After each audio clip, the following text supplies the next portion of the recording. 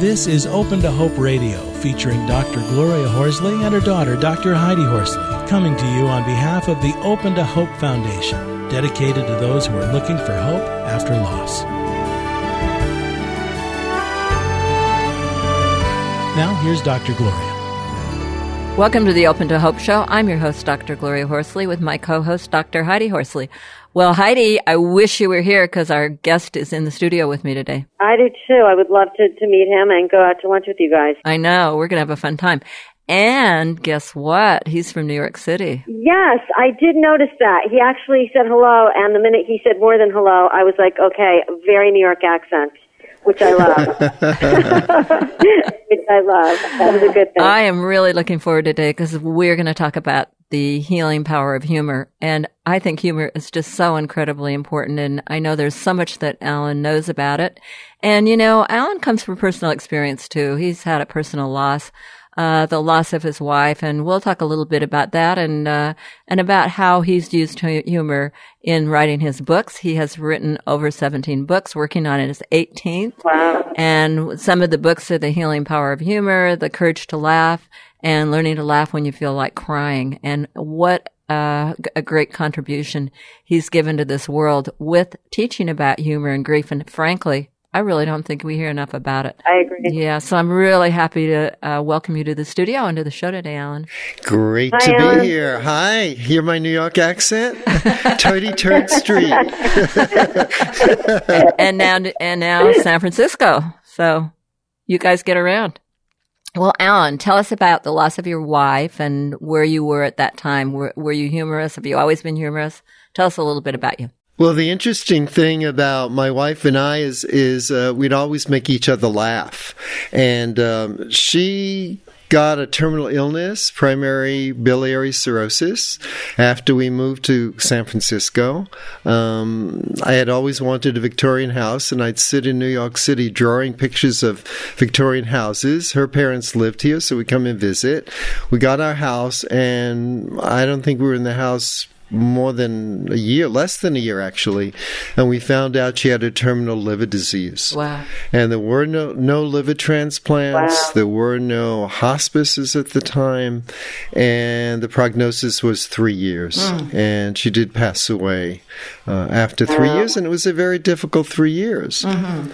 But she had a great sense of humor and used it during those 3 years. I mean, there were tears, but there was also lots of laughter. Mm-hmm. One example, she was in the hospital with a copy of Playgirl magazine with a male nude centerfold.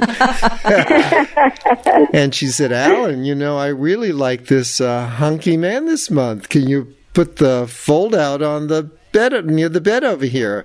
And I said, Ellen, you know, it's a hospital. It's a little risque for that. And she said, well, maybe you're right. She said, why don't you get a leaf from the plant over there and put it on, you know, that part? And we did that, and things are fine for the first day, fine for the second day, but the third day, the leaves start shriveling up.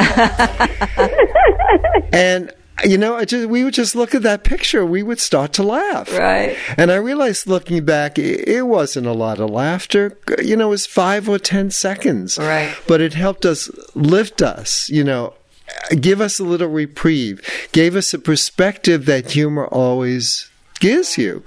So after Ellen died, I gave up a business I had in San Francisco, a silkscreen business, went back to school to learn about death and dying, and became a hospice volunteer and a home health care aide, and worked with people that were seriously ill, and I would notice how they often used humor. Uh-huh. And sometimes it was sarcastic humor, cynical humor, but sometimes I noticed it was the only thing they really had left.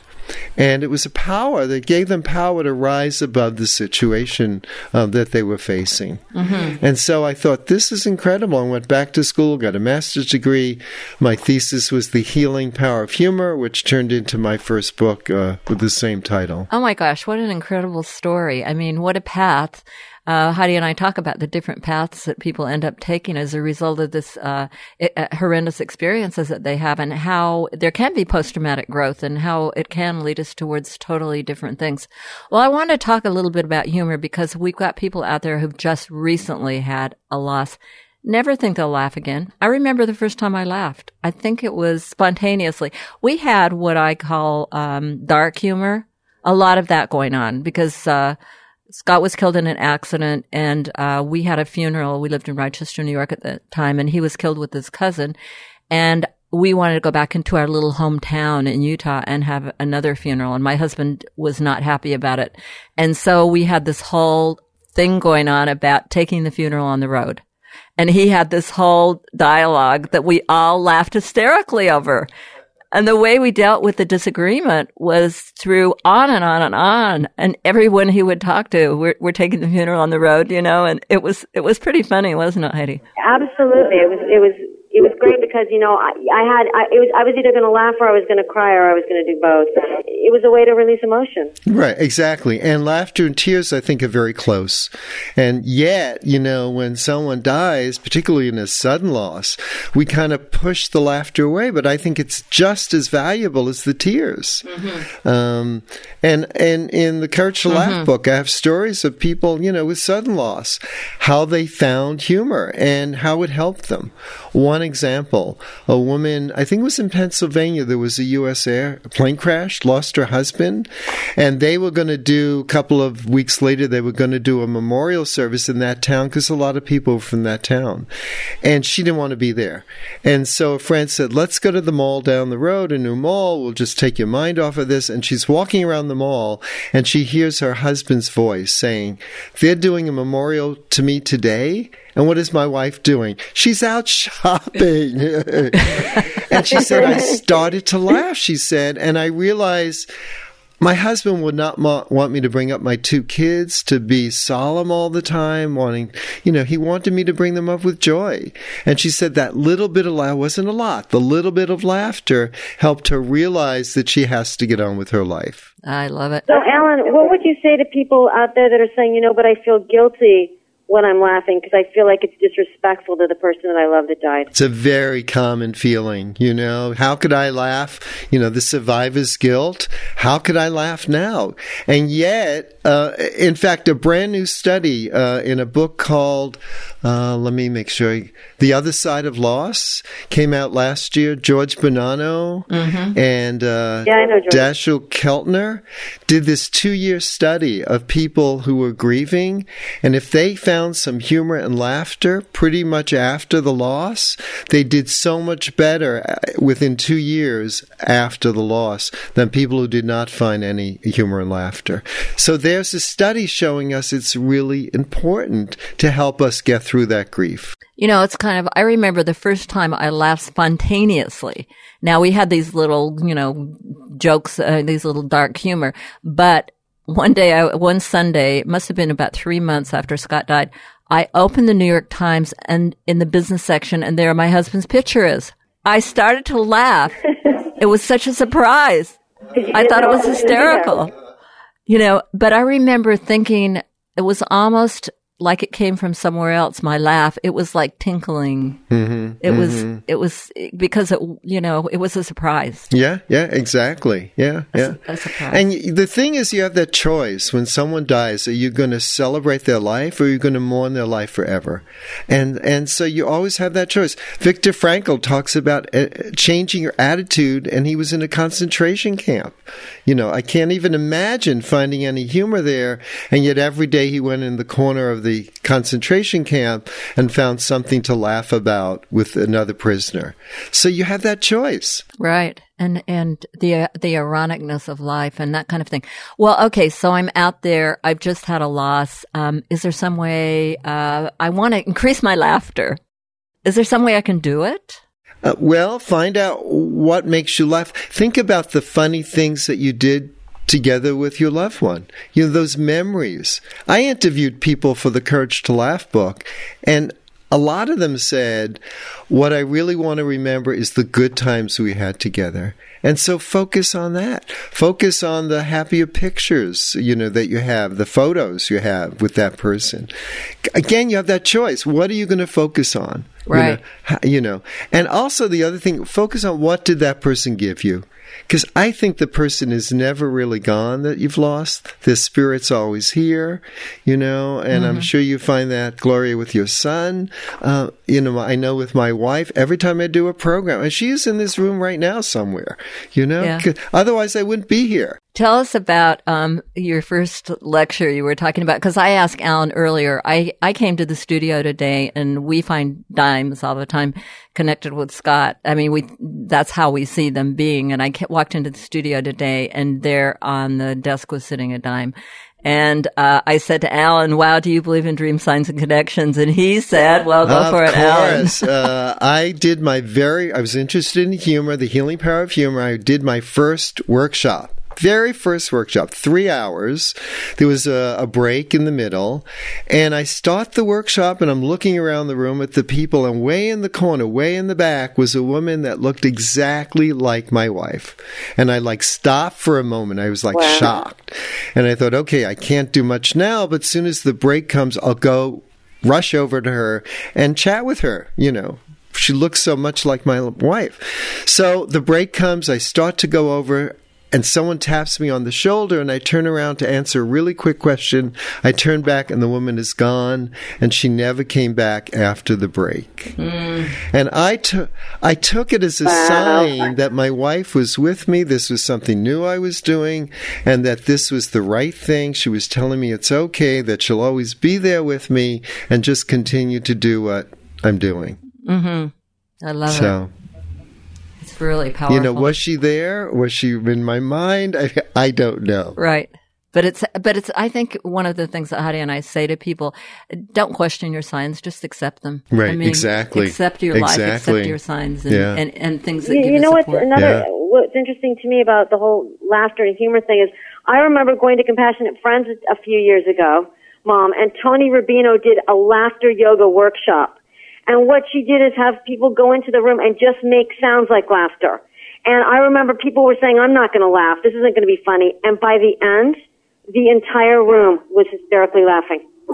Just because making those sounds as a group is very contagious. Yeah, so you don't even need, for people who are grieving, you don't even need to find something funny to laugh about.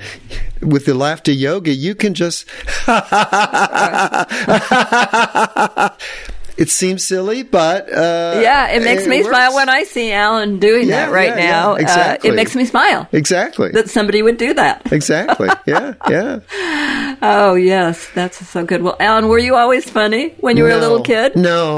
I was a very serious, extremely serious kid. And my wife had this theory, which I really believe, at least in my life, that when you get older, you often will get things that you got back into your life that you didn't do as a kid. So now, as the world's only jollytologist, I get to play and joke and kid around, and which I didn't have in my younger years. Yeah. Well, tell us physically what you think laughing does for you. Well, that's the whole. See, I focus on the psychological side, how it can get us through any not so funny stuff. But it also is physically good for us. When you're laughing, every system in your body gets a workout. So your heart rate goes up, your blood pressure goes up. It's very much like aerobic exercise, because when you stop laughing, it dips below normal. A good laugh, you clear out your lungs, You cough sometimes to clear out the lungs. You get fresh air in your lungs. It's good for your blood system because you're getting more oxygen. I mean, I can go on and on and on. But bottom line, it's healthy to laugh. Uh-huh. And one of the things I remember, Norman Cousins, wasn't it Norman Cousins that brought all sorts of funny movies? He liked the Three Stooges or whatever. Right. He had a disease that they said was incurable, and he checked out of the hospital because he was making too much noise, and rented candid camera movies and things that made him laugh. And he credits it in part, he also took medication and stuff, with healing his illness that they said he would never be cured of. Yeah. I remember after Scott died, we went to Tootsie. And that was the first movie that we saw, and it was a little bit painful. You know, you'd laugh, and then you'd take a breath and wonder, what am I doing? And, you might laugh and cry, you know. And, exactly. Yeah, and that's okay. Yeah, that's perfectly okay. That's the other thing. People feel guilty, and it's perfectly okay to laugh. Now, it's not healthy if you're a friend of the loved one and you're putting down what happened, or you're trying to make the other person laugh. That may not work. You know, I think for me, laughter has to come out of the situation. So someone in a hospital, you know, they put on that hospital gown with doesn't close in the back, and, you know, or someone's in a coffin at a funeral and someone says, "Oh, that person never looked so good."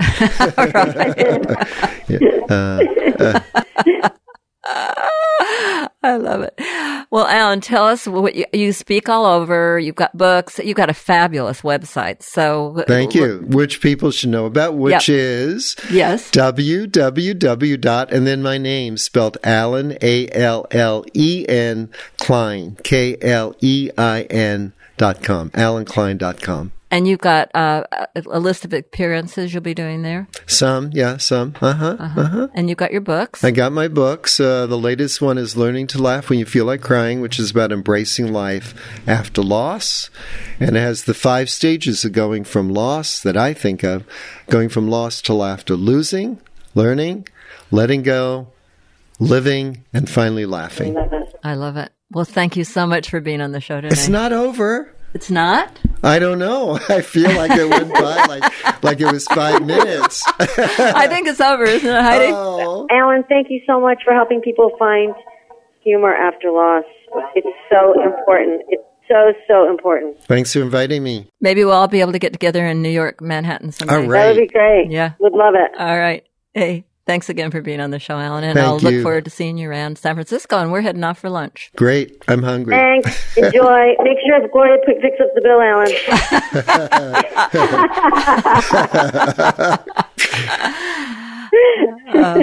Well, Heidi, Cheers. what a great show today. I really enjoyed having Alan on. It's fun to be able to laugh and talk to somebody about laughter, isn't it? Absolutely. You know, when I was dating, et cetera, when I was single, one of the major criteria for me to go out with a guy a second time was he had to make me laugh on the first date. If he couldn't make me laugh, there was no second date. I'm sorry, because humor has been such an important part of my life and a huge friend, and it has totally helped me heal. It helps me get through all adversity in my life. So I love this topic. And, you know, I was thinking about your dad. I mean, I think the reason I got married, the guy, we've been married for 51 years, is because he is hilarious. He is hilarious. But he is so funny, but it is a Woody Allen. I mean, the guy drives you crazy. It is kind of a Seinfeldish, Woody Allen, very kind of flat humor. It's really, like you said, it's extremely funny to the core and very understated. Yeah, he's very funny. Anyway, we're lucky to have a lot of laughter in our life. And we want to also say to all you folks out there, we hope you'll find some humor in your life from listening to this show and from listening to Alan. And we say to you, if you don't feel hopeful right now and don't feel humorous or whatever, lean on our hope until you find your own, because you'll get through it. Thanks for listening. You've been listening to Open to Hope Radio, hosted by Drs. Gloria and Heidi Horsley. Like today's edition, all of our past programs are available on demand at opentohope.com, along with helpful articles, videos, resources, and links to help get you through the toughest time of your life. You can also follow us on Facebook and Twitter and sign up for our monthly newsletter. Again, that's opentohope.com. Check it out today. Then be sure to stop by next Thursday at 9 a.m. Pacific Time, when we'll be posting another edition of Open to Hope Radio. Remember, others have been where you are. They made it through, and you can too, as long as you're open to hope.